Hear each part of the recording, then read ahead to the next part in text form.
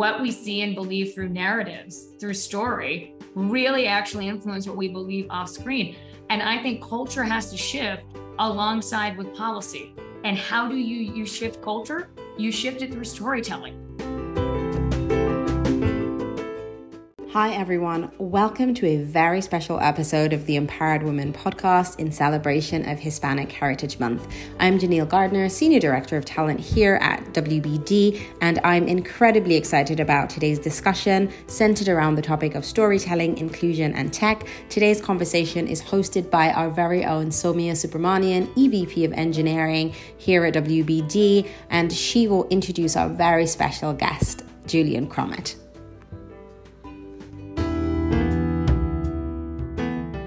Thanks, Janelle, and thanks everyone who's joining. I'm really excited for the dialogue and conversation today. And as Janelle said, I'm EVP of Engineering at Warner Brothers Discovery, and I lead our engineering efforts to build the next generation streaming and digital platform for all our content. Super excited to be hosting Julianne in conversation in this Empowered Women series. Julianne and I worked together for many years in Google.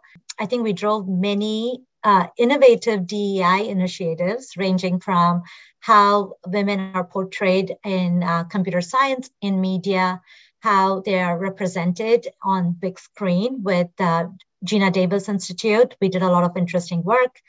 We also, Julianne spearheaded unconscious bias and unconscious bias training across the company. And now, after years later, Ann Crommett is CEO of Collective Moxie.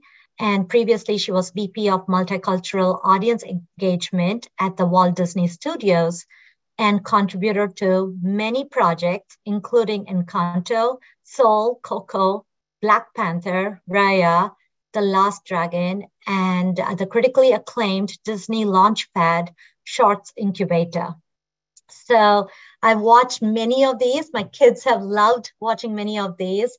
And I really love how the storytelling brings to front so many different characters, demographics, and messages that are very, very powerful. So Julianne, welcome. And I'm going to start off with one question, which is your background, your journey, your experience is so unique in many, many ways because you're truly that combination of STEAM, creative, artistic, media, technology, all together. So tell us a little bit about your journey and what got you here. Absolutely, Sowmya. And I'm thrilled to be here today and also to be here with you specifically. I feel like it's just a reunion and folks are going to get a chance to hear how we talk on the phone sometimes with each other. So hopefully that's what it feels like to all of you who have joined us. And thank you for joining us on a Friday. If you are stateside or in Europe, and then perhaps seeing us on Saturday if you're joining us from APAC. So I'm Ann Crommett. My pronouns are she, her, ella. I am a proud Puerto Rican and Cuban American. I was born in San Juan, Puerto Rico, and raised outside of Atlanta, Georgia, in the American South. And so, my background also intersects with being Lebanese and white British and many other things. So, as I like to say, we are all multitudes. And today I'm very proud because it's the last day of Hispanic Heritage Month or Latinx Heritage Month. And I have my proud Cuban roots t-shirt on for anybody who's watching or identifies. And so a little bit, Sowmya, about my journey, which is like anybody's, I think, a little bit all over the place in a way. And then when you look backward, it makes more sense. So I'd say for me, the North Star that has centered my whole journey, and you and I have talked about this a lot, is that I believe that the images we see on screen affect our off-screen realities in very direct ways. What we believe about ourselves, what we believe about each other, what we believe about this world at a very fundamental level. And so storytelling to me is the most powerful tool at our disposal. And so when I think about my life journey and the work, and I think some of the work you've been in as well, it's all about how can that reflection of what's on screen reflect our off-screen reality and more, and the future that we want to say too. And so from my earliest days, I'm a theater kid by background. So folks who grew up here doing theater, who love theater, I see you. And I had wonderful parents who were very encouraging of the arts in both my brother and me. And I'm eternally grateful to them for that. I know not everybody gets that kind of level of support sometimes when it comes to the arts. And I also, and some of you've heard me talk about this, my godfather, who passed away when I was very young, very suddenly, was the first person who was sort of a quote unquote tech geek in our family. And so he exposed me at a very young age to the concept of like, what is a computer? Like, how does that tie into storytelling? Because he was an actor and a movie critic. And so when I think back, his impact on me personally has driven me to kind of see the intersections, if you will, for the rest of my life. When I got to college, I started producing theater after studying acting, and I started the Latino, Latinx, Latina theater troupe at Harvard, which is still going to this day. And I'm so proud of the students who have kept it alive, but it's also the first time I heard something, Sowmya, that you and I have heard before, which is I got questioned on whether or not we could get enough people to audition for the show and if people would come to a show that was centered on Latinx or Latina identity. And I was 20 years old and incredulous, and it was like, of course. And we ended up selling out by closing night, and we had half of the community, half the cast and crew and the audience were from the Boston community, not from the school. And what it showed me is that you can't account for audiences you haven't been accounting for. And if you build it, they will come. And so when I also think on my whole journey, that's the other theme, which is who's not in the room, who's not at the table, and how can we be thinking about centering them, about bringing them into the conversation. And so career-wise, folks can read about this as well, but very quickly, I've worked in animation, I've worked in unscripted television, I've worked in feature films, and I've worked in scripted episodic television. So I've worked across the board, short form, long form. Started my career at Pixar, worked on Up and WALL-E, two wonderful films. WALL-E every day becomes more prescient about the environment. So everybody please watch it and rewatch it. And then hello from Burbank, Ingrid. As I've continued on the journey, I ended up working at NBC Universal for 5 years, ran their behind the camera talent programs by the time I left, launched the careers of about 50 television writers and 8 television directors, all from underrepresented backgrounds, who are mostly all still working in the industry today, including making many of the shows that we're watching. I worked at Google with you in beautiful ways that you've outlined, but the additional work I also did is I worked in DEI in Latin America. So I worked in Brazil, Argentina, Colombia, and Mexico for anybody who's joining us from that part of the world. And it really helped me decenter my Americanness in many ways and the way I think about DEI work, but also how I think about moving through the world. And then most recently at Disney, I led all the efforts to build diversity, equity, and inclusion at the Walt Disney Studios. And that was across our content on a lot of the titles that you mentioned. And by the way, somebody asked me the other day what my favorite title might be. Don't tell the others, but Encanto sits in a very special place in my heart that I'm happy to talk about. And also we looked at the people and culture side, right? You can't do one without the other. So how are we thinking about hiring, retention, culture change, and also quite frankly, the stories we were telling, who was telling them, how we were delivering them to an ever global and diverse audience. And then how are we involving communities and centering communities or the user, right? In the conversations we were having about storytelling, which I think actually segues really nicely into our conversation today. So that's a little bit about me. And now I'm an entrepreneur. And all these reasons are why you were 30 under 30, correct? Yeah, 35 under 35. Yeah. Oh, 35 under 35. Okay. What a joy. What a journey.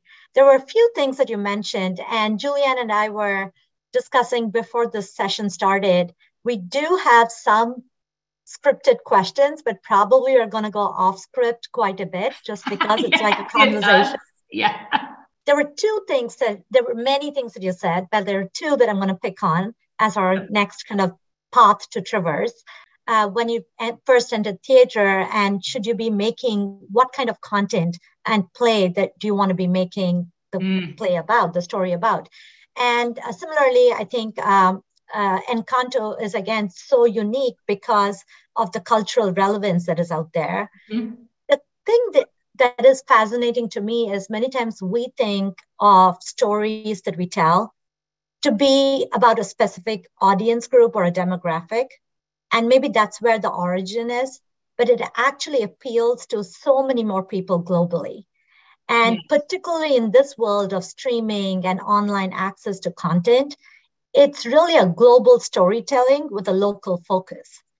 So what are your thoughts on that? And in that context, what does inclusive storytelling really mean to you? Amazing. Get to the heart of the matter, Sowmya. It's a great question, not surprisingly. So I think, a couple of things come to mind. I think one of the things that you really learn when you work in storytelling for a while, and those of us who have joined us today who work in storytelling the day-to-day, I think would relate to this deeply, which is that the more specific the story is, that the characters are well etched, that you know them as real people. They don't feel like archetypes, right? Or stereotypes of any one type of person. The more resonant they're going to be with everybody because they feel more human and more real to something that you can kind of grab onto, if you get my drift, as an audience member, which is why the specific is universal. And then if you try to water down that specificity, you actually end up appealing to nobody because there's nothing to grab onto. You've lost the magic that was centered in that character. Their complexity is actually what makes them interesting and what makes it compelling as content, right? As storytelling. And so for me, that's at the center of storytelling, period. And so when you think about the breadths and depths of stories that have not been told, right? That have not been centered in our media over time, and the 7 billion people that exist in this world, my God, are the possibilities endless in terms of the specific stories that can and should be centered, not only because, to your point, they're going to resonate with people who might see themselves quite literally in the story, right? But they're also going to resonate with people who are outside of any one cultural experience, right? Or identity group, because there's something about that character that connects to them because they are centered in that specificity. So it's always a yes and equation. Like this nonsense of like movies about Black people don't travel. This nonsense about, something that's culturally specific somehow can't travel, even though, movies that have been centered on white people have traveled forever, and there hasn't been a question about that. And I just mean that because that's been the majority of things that have been made for a long time. I think we've now disproven that on multiple occasions, Black Panther probably being the most notable example. But I'd like to use another example from my Disney days that most people don't know, to your question about specificity and translation, that local to global. When we were working on COCO, there was this whole question of, the specificity of Mexican culture and specifically Dia de los Muertos that was being explored in that film. And my team worked very closely with Pixar on that movie. And one of the things we were talking about is how is this going to translate to people around the world? And many of us were saying, I actually think it will, for a host of reasons, including the fact that it's about honoring one's elders, right? It's about honoring those who came before you. That's the heart of the holiday in many ways. And when we released the film, to this day, it is the #1 Pixar movie in China to this day. And it actually, I believe, did a higher box office. Now, don't quote me, but I believe it did a higher box office in China than even in the US.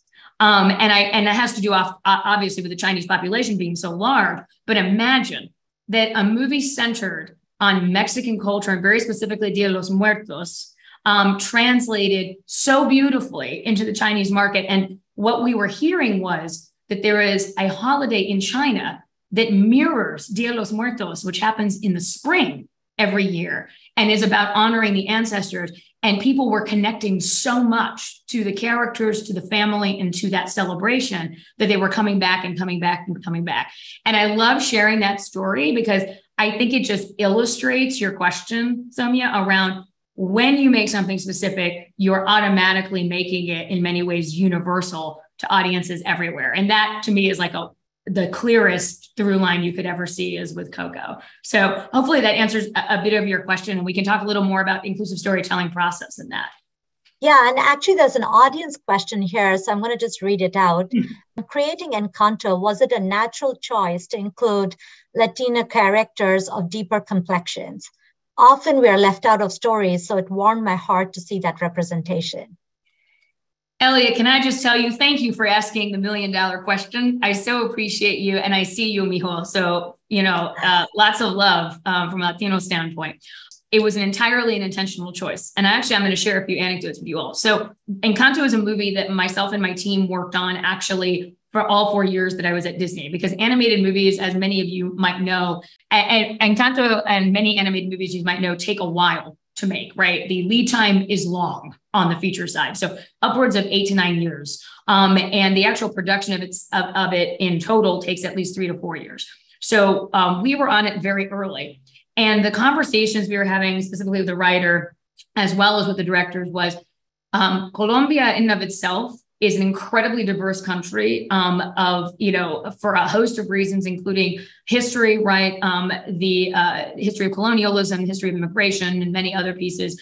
And we said, if we're going to do this, we have to show in one family the, complexity and the beauty of a singular family from Colombia, because that's literally what it would look like. So it was authentic to that experience, on top of the fact that we knew the responsibility we had to reflect the Latinidad community in a way that was inclusive and intersectional. So a few things that were quite intentional that I'm sure, Emil, you probably noticed, which is that we had pretty much every skin shade. We had every skin shade pretty much imaginable represented in the family, and hair texture. We very specifically dispersed that across both men and women to show across gender.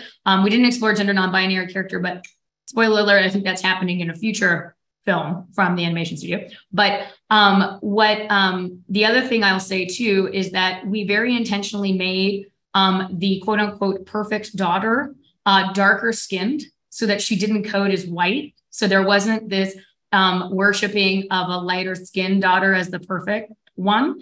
And then we also, with consumer products, made an entirely new process. And I have to hand it to the consumer products team. We made an entirely new process on how to calibrate skin tone on plastic and on t-shirts and other materials, so that the skin tones would match from the screen to the product, and nobody would be lightened. Nothing crazy would happen with hair textures and other things. And so that process that formed because of Encanto, because sadly, and Emil, to your question and your point, it's the first time we had actually seen that diversity of skin tones represented in one movie or in one piece of content.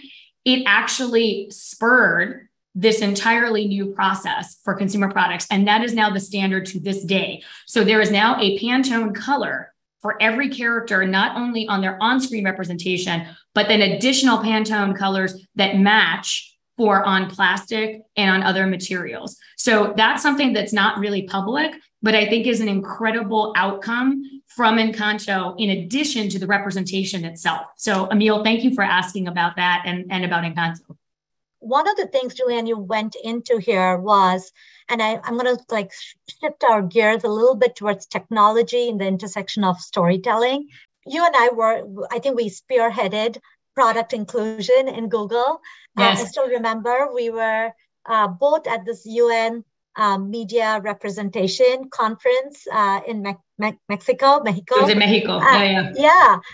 And, there was an aha moment that, hey, yes, you're a platform, a democratic platform where anyone can express themselves, and still the rules of society seem to come into the platform, into the technology. The biases come in as you train machine learning models, your test data, everything. And one of the things, as we started digging into this product inclusion to make it resonate, was places where technology actually is not inclusive, including the Kodak color moment and the color palettes, which were developed for not dark-skinned people. Correct. And representing anyone dark skin on screen was really, really hard. But it really started to change when I think they were trying to show different shades of brown for wood texture in commercials. And it started affecting the bottom line of how they can promote the products. And that resulted in that color palette changing which then, came into and helped media and everything else too. So how do you see technology playing into this inclusive storytelling? And where do you see the opportunities are for us to do even better, even more? One thing to note, and it's something in working in animation, actually, just to follow up on your Kodak piece, and we see the real tone, piece coming from Google with their camera as well. And we know in AI, by the way that it's not recognizing darker skin faces. It's a huge bias within AI as well. Coded Bias is a great documentary for folks who haven't checked it out. Part of the issue too is that it spills over into storytelling in a very tangible way. And that is in animation and visual effects, lighting is actually programmed and designed off of the same flawed tone cards, basically.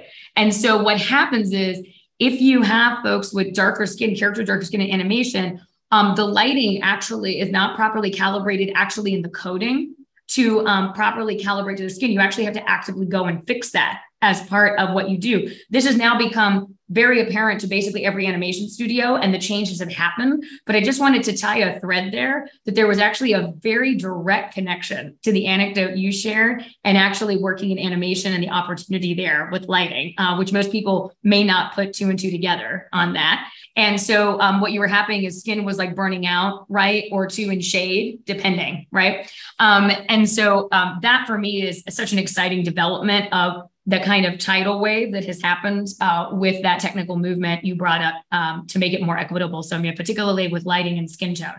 And then I think there are many opportunities when we think about sort of tech and inclusive storytelling. I'll start with one that we worked on, Sowmya, with Gina Davis Institute, which is incredibly practical. Gina Davis Institute with the University of Southern California and some engineers from Google as well, essentially designed and programmed an ability to be able to actually read and track speaking time and face time for characters or screen time for characters within actual content, as well as within scripts themselves, and to start to actually pick up on bias through an automated read actually of the script. This is a way in which technology can actually aid us in tracking and looking at biases and continuing to get better at that across all intersections and dimensions of identity. For me, that's incredibly practical. And I wanted to highlight that here because it's such a tool that I think creative teams could use more, not to determine necessarily the core creative or where you want to take a story, but give you awareness of what is or is not playing out in the text. And something we talked about earlier, even folks with the best of intentions are going to fall prey to all of the systemic, right, stereotypes and tropes that we've all absorbed over time. My favorite example is when Shonda Rhimes realized that her background cast was only 17% female on Grey's Anatomy. And this is Shonda, who is like dedicated to representation. And that fact had slipped through her fingers, and she only realized it because of Gina Davis. So I love that technology can help us, you know, even get sharper and better at recognizing where bias is slipping into creative processes. And then I think on the other side, an opportunity that lies before us is that when you think about streaming and the ways in which content is recommended to you, right? It's recommended on an algorithm that's based on what you have previously watched. There's obviously inherent bias in that. And so my question is there an opportunity in which, you know, I'm just putting it out here, Warner Brothers Discovery, that on your platform, you could actually recommend things to people that they would not watch or not find otherwise and bring it to the top of their consciousness. I think about this often because it's kind of a spiral of kind of never ending berry, if you will, within the platform or within the canon. If somebody is just keep getting fed suggestions of things that just fit the things they've watched before, and then that independent documentary that they probably might weirdly like, but they may just not know exists, could be brought forward. And so I think about the ways in which bias is playing in through suggestion and the ways in which we're consuming and prioritizing content, because that's actually a form of marketing when you think about it on these platforms. And tech and marketing then in that way are inextricably linked. So how could we be thinking about that, I wonder? Yeah, this is one of my favorite pet peeves and ideas of innovation. And actually, we are working on it. I think it's really, really important to think about it of not just recommendations from an algorithm perspective, but it's really about a human machine combination of things, right? Yeah. There's a human element to identifying what are those interrelated and connected content that you can recommend to the user. And there's an algorithmic aspect to it where you can really get the machine learning to train and automate and improve. But it's that intersection of the two, of the editorial voice with the machine, where you start shifting yourself away from the echo chamber, if you will, of I like this kind of content, so I'm going to keep getting more and more of this, which absolutely, if you look at it from a watch time and engagement perspective, is going to do great for the streaming platform. And there's an opportunity to actually continue to do great or even better if you diversify what you're giving to me, because you'll help me explore and learn there are more things I like. That's right? exactly right. And I think we see that in the brick and mortar world quite a bit.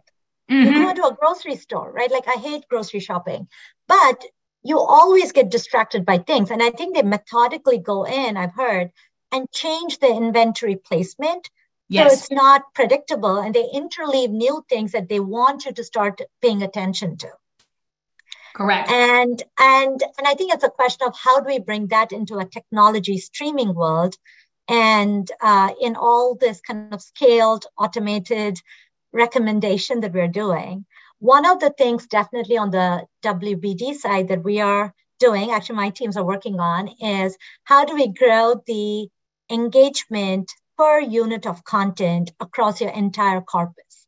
Because I think oftentimes everyone gets focused on that top 10% or 5% content that's doing really well and keeps feeding you more and more of that. Yes. The question is, if you raise the bar and the tide of engagement for all the catalog that you have, you in the process, you've increased that diversity of representation of types of content that you're feeding the user. I want to slightly shift in another direction where you had said, and hopefully these answer the two questions here from the audience.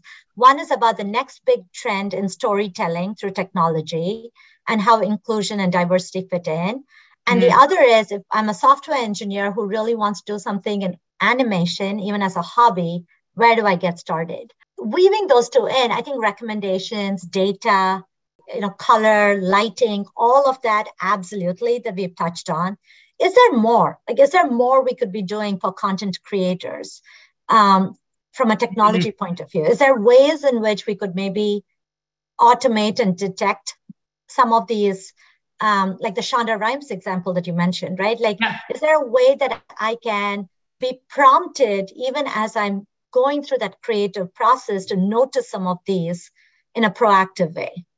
I think about nudges. We talk a lot about Laszlo Bach, who used to run people operations for Google, Sowmya, when we were there, has a startup, Humu, in which their entire premise is that they do nudge work. And nudges are that you remind people in the moment while they're working on a particular tool about something they might be missing, right? And you give them that nudge. Hey, remember, or something like that. Very casual, very brief, very short. The ways that we often receive feedback, quite frankly. And so I wonder, in your posit, about what kind of technological tools could be helping artists as well. And I saw another question in the chat come up about, if I'm a storyteller, how can I be thinking about this? And we can touch about that in a little bit more in a second. But I think that one of the things would be, in Final Draft, for example, where most writers are writing their scripts, would there be an opportunity to actually build into the software this notion of nudges, which is if certain keywords pop up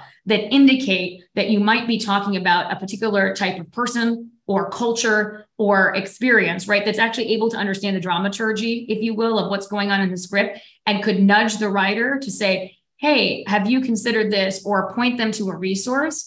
I feel like that could be incredibly helpful. And it's the kind of thing where it could get somebody to think more deeply in the moment, and or direct them to a resource to actually make the character deeper or richer. It'll actually help the creative process. Because my whole thing is, it has to both combat bias and get underneath those stereotypes and tropes, but also enable the creative process in a better way. And I think you can do both of those things at the same time. And so if you could build it into the tools and software that artists were using on a daily basis to even give suggestions or provide toward resources, I think that could be a transformational tool in and of itself. As I'm thinking aloud, instead of doing it just retroactively, right? Instead of just doing it once you have the script at the end, how could you be doing it real time? Yeah, exactly. The other one, while we're riffing on ideas that I think we could do, and I don't know how pie in the sky this idea is, but real, many times we have things in the backdrop of the storytelling and the visualization itself. And yes, the specificity of the story, as you mentioned, is what results in more people than just that character relating to the story. Yeah. In addition, what if some of the surrounding background pieces and elements, small accents, right? Like a Coke can that is in the back versus a Pepsi can or something else that is more local in that region. Like if you could swap in and out dynamically some of the props in that visual experience to make it a little more relatable to the audience and the segment that is watching it, would that take away from the storytelling or would it add to the storytelling? And is there technology that can help there? It's a great question. I also think it depends on the type of story you're telling too, right? It's a really interesting one. I also think about it in the context of where storytelling is going in many ways. So when you actually think about the actual technological journey that storytelling is going on, right? Which is that we have real-time rendering now. We're in a space where, literally like Mandalorian and Andor and all those shows are being shot on a volume stage with green screen, basically, and props in place, where literally everything has actually been designed in the background. And so this idea of swapping things is actually quite realistic, to be fair. And so, your question, I think, is one that's a creative question that depends on the project and depends on the storyteller's vision and also what you're doing in terms of cultural representation within that project.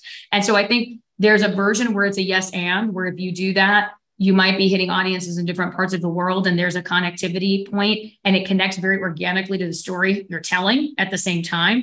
And there's another version where the story is so specific that actually keeping the specific elements in matter to the story, right? So I think for me, it wouldn't be a hard and fast, but rather that's an interesting option when you think about what could enable storytellers to even do more or think even differently about the audience as part of their journey, right? In the set pieces. That's where my mind went when you made this.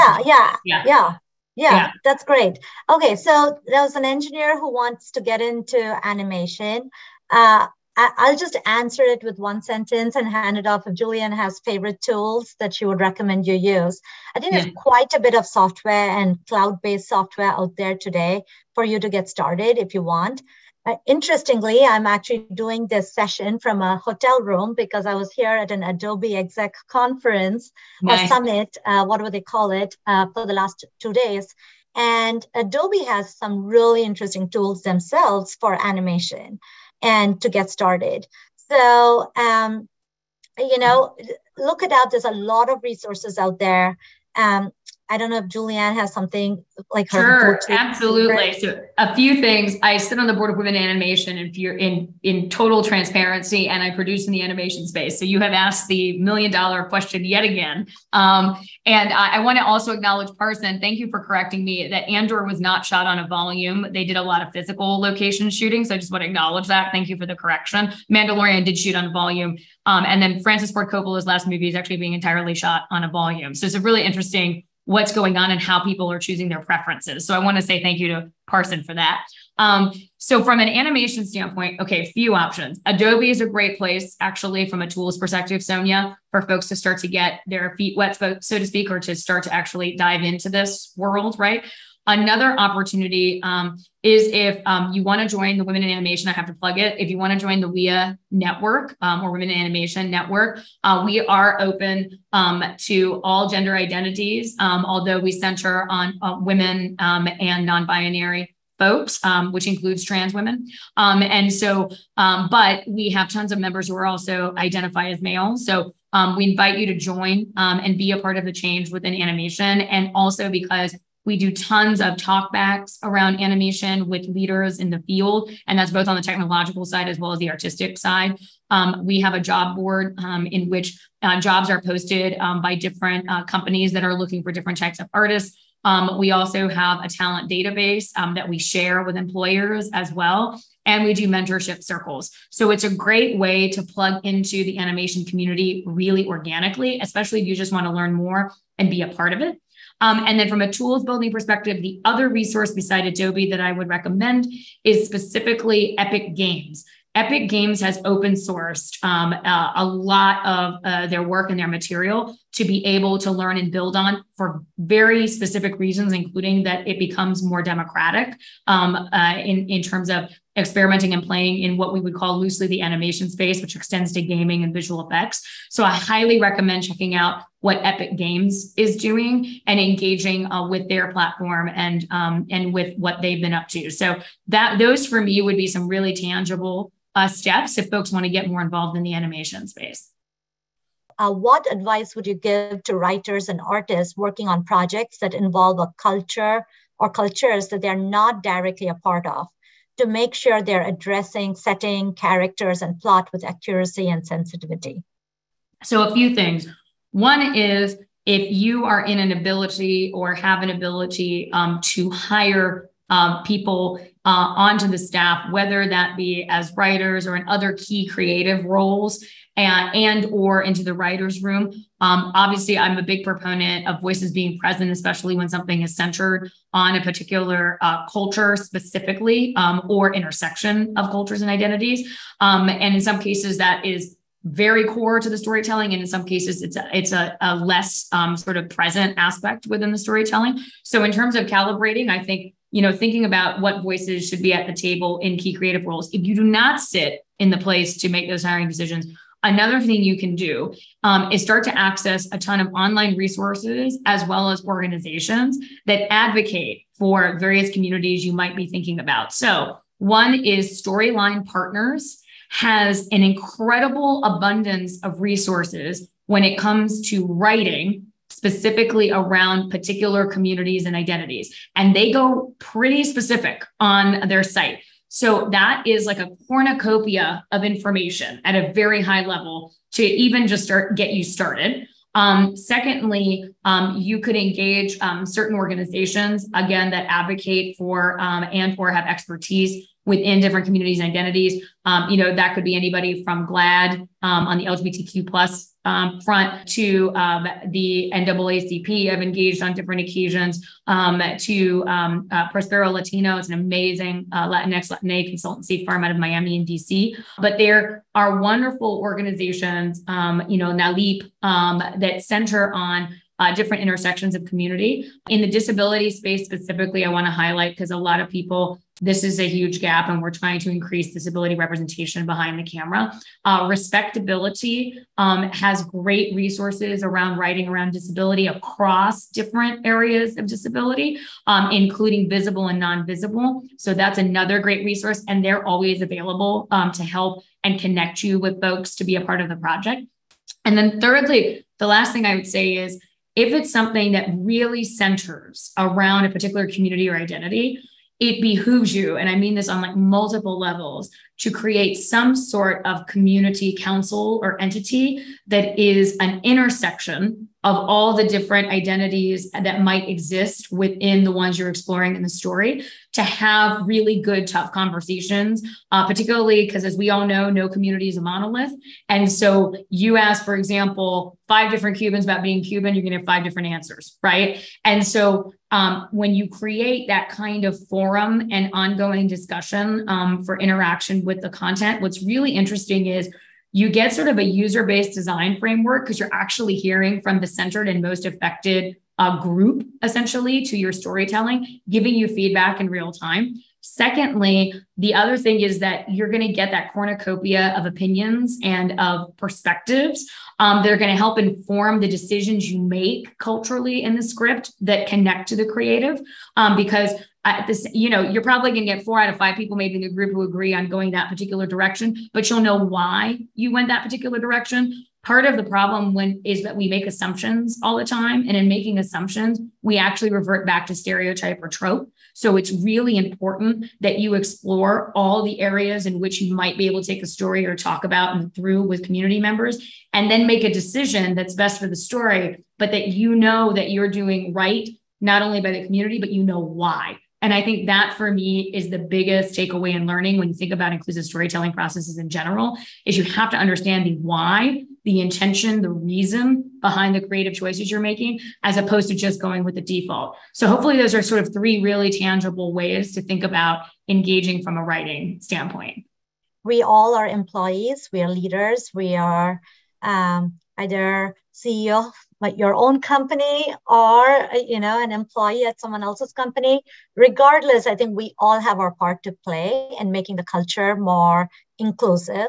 And I think for me, always it has been important. It's not just about an inclusive culture for the sake of an inclusive culture. It actually affects how you think about engineering, think about product design, think about marketing, everything, right? It affects the bottom line, actually.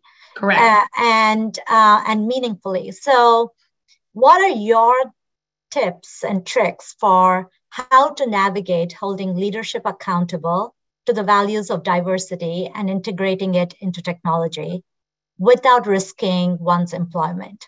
One I would say is I operate from the premise, and I think you do too, Sowmya, that this is the only way in which to operate a business, is to think inclusively and to actually re-examine and change your systems, right? Because actually what we're talking about at the end of the day is within organizations, what we have to do is actually change the systems in which we operate. And part of that is really not sexy. The other part of that is we actually have to map them and understand them and call things sort of out loud. And that's part of the accountability process. And it's not meant to be a scary thing. It's more like we have to actually understand where we sit today. And so to me, one of the first steps, and I think it's actually quite healthy, as well as I don't think it's actually gets people totally like riled or anything, is that I think you have to look at, in the case of storytelling, we'll use an example, your storytelling processes end to end, and actually map those out. Like, how do you source ideas? Where do you source people from when you think about hiring creatives, right? When you think about hiring crew, when you think about where you shoot, right? All of the different sort of aspects that one might think about in a creative process, all the way through distribution and marketing. It's really this sort of operational exercise. So when you look at it that way, for me, it starts to take it from a place of where we're sitting in emotion, which is very real because there has been such marginalization, right? And such structural destruction for so long. But we have to go into a place of, okay, what are the systems we want to build that are different? And so for me, I start to operate from that place because I start to present it as logic, like within, okay, if we want to get X, Y, or Z outcome, then we have to do X, Y, or Z at the beginning. And when you start framing it like that, then you can start to connect it to those really tangible outcomes, Sowmya, that folks in business care about, which is dollars, right? Markets and money. And that to me is not risking your career in the slightest. That is that you are maximizing for the company. And if you are in an organization or with a manager that does not appreciate that exercise or want to do that exercise, then I say, well, then maybe you're in the wrong organization or working with the wrong manager. Maybe it's about going to another part of the organization or a different one where you can continue to move that conversation forward. Because honestly, any company that doesn't do this is going to get disrupted. That's just what's going to happen. And they're going to end up basically phasing out of the market at some point. So for me, this is also a survival mechanism for any company today. There is no way you're actually going to survive unless you actually do this at a very fundamental level, because the world is 7 billion people and incredibly diverse. And if we're not getting hip to what all the data is telling us, somebody else is. And that's where we're going to end up going, and we're ripe for it. I'm just being honest with you. The entertainment industry is ripe for it right now, for that disruption.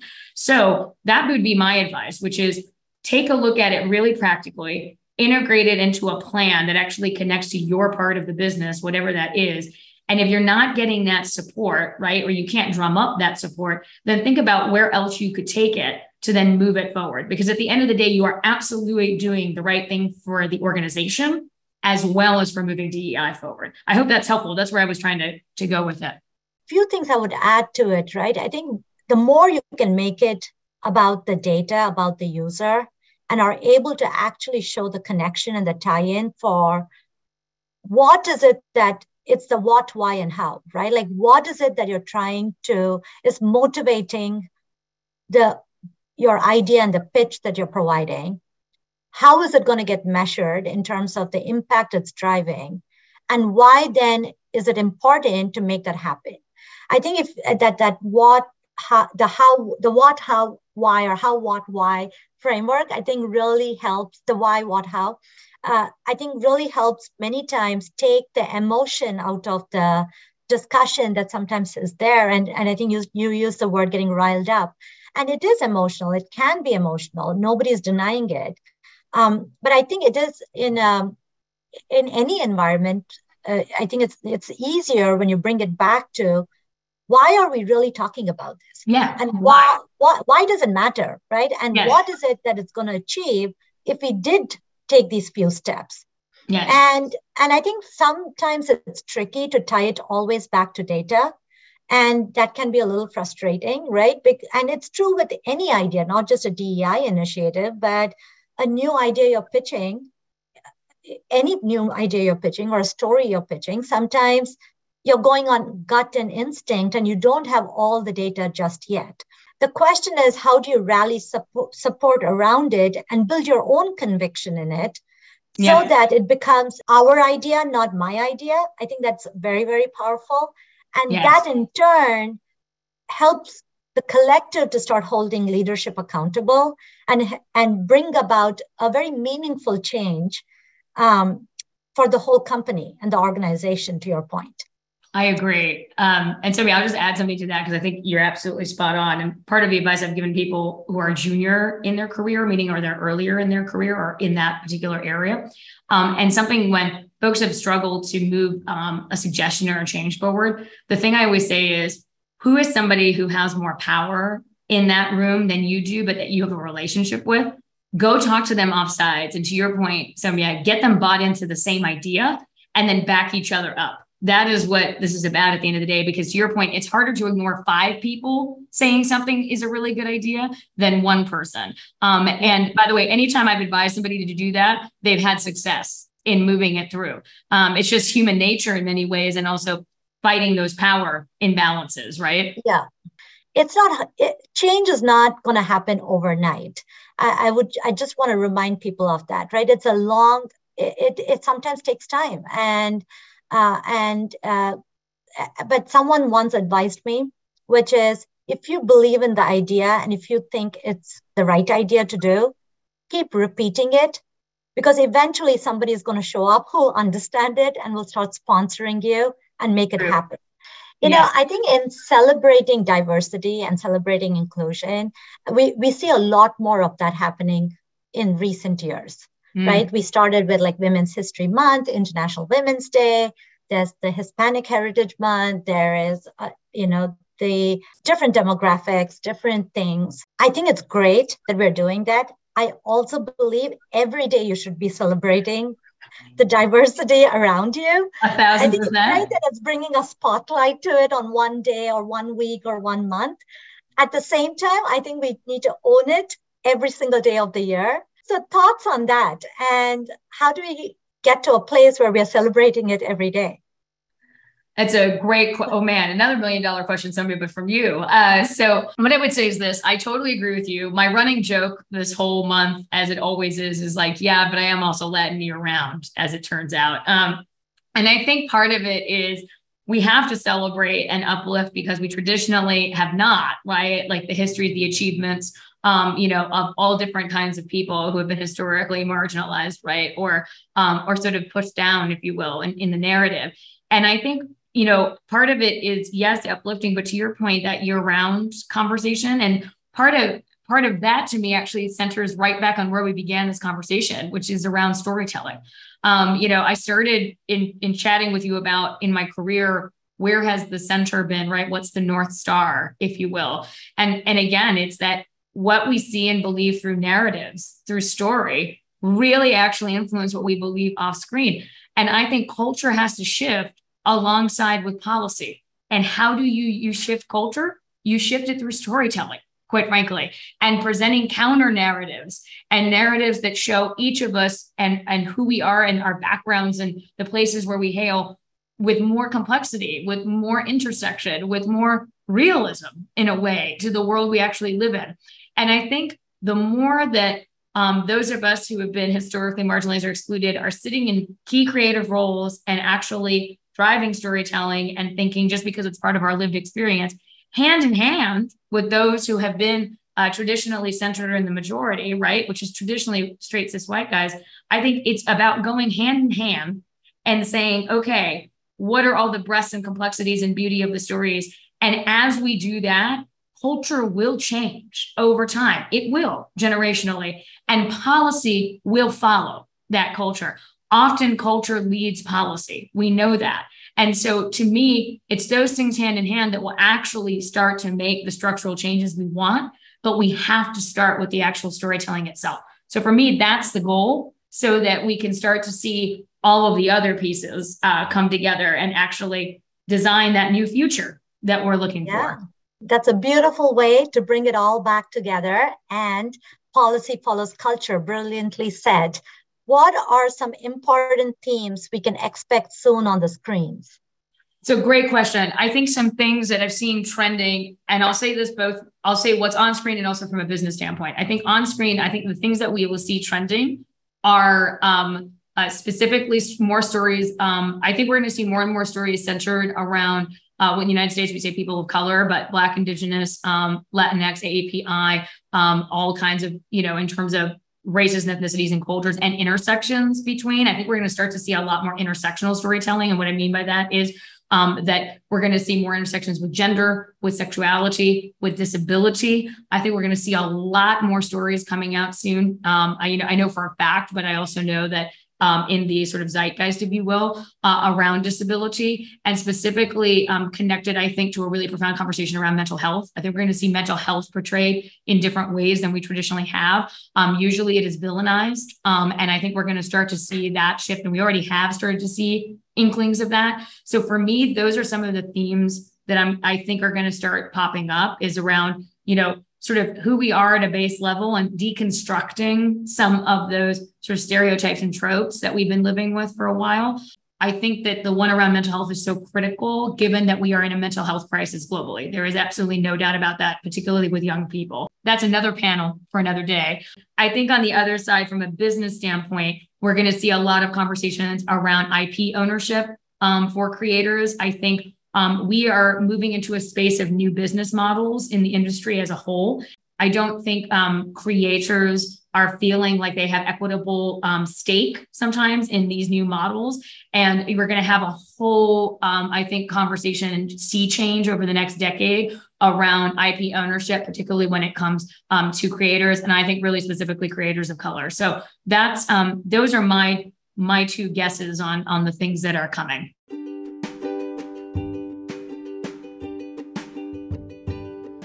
Thanks again for joining us. We really hope you enjoyed today's conversation. If you did, please rate and review this podcast, which will help other women in our industry to find this content. And of course, like, share, and subscribe for more. And for careers in this space, check us out at wbd.com/careers.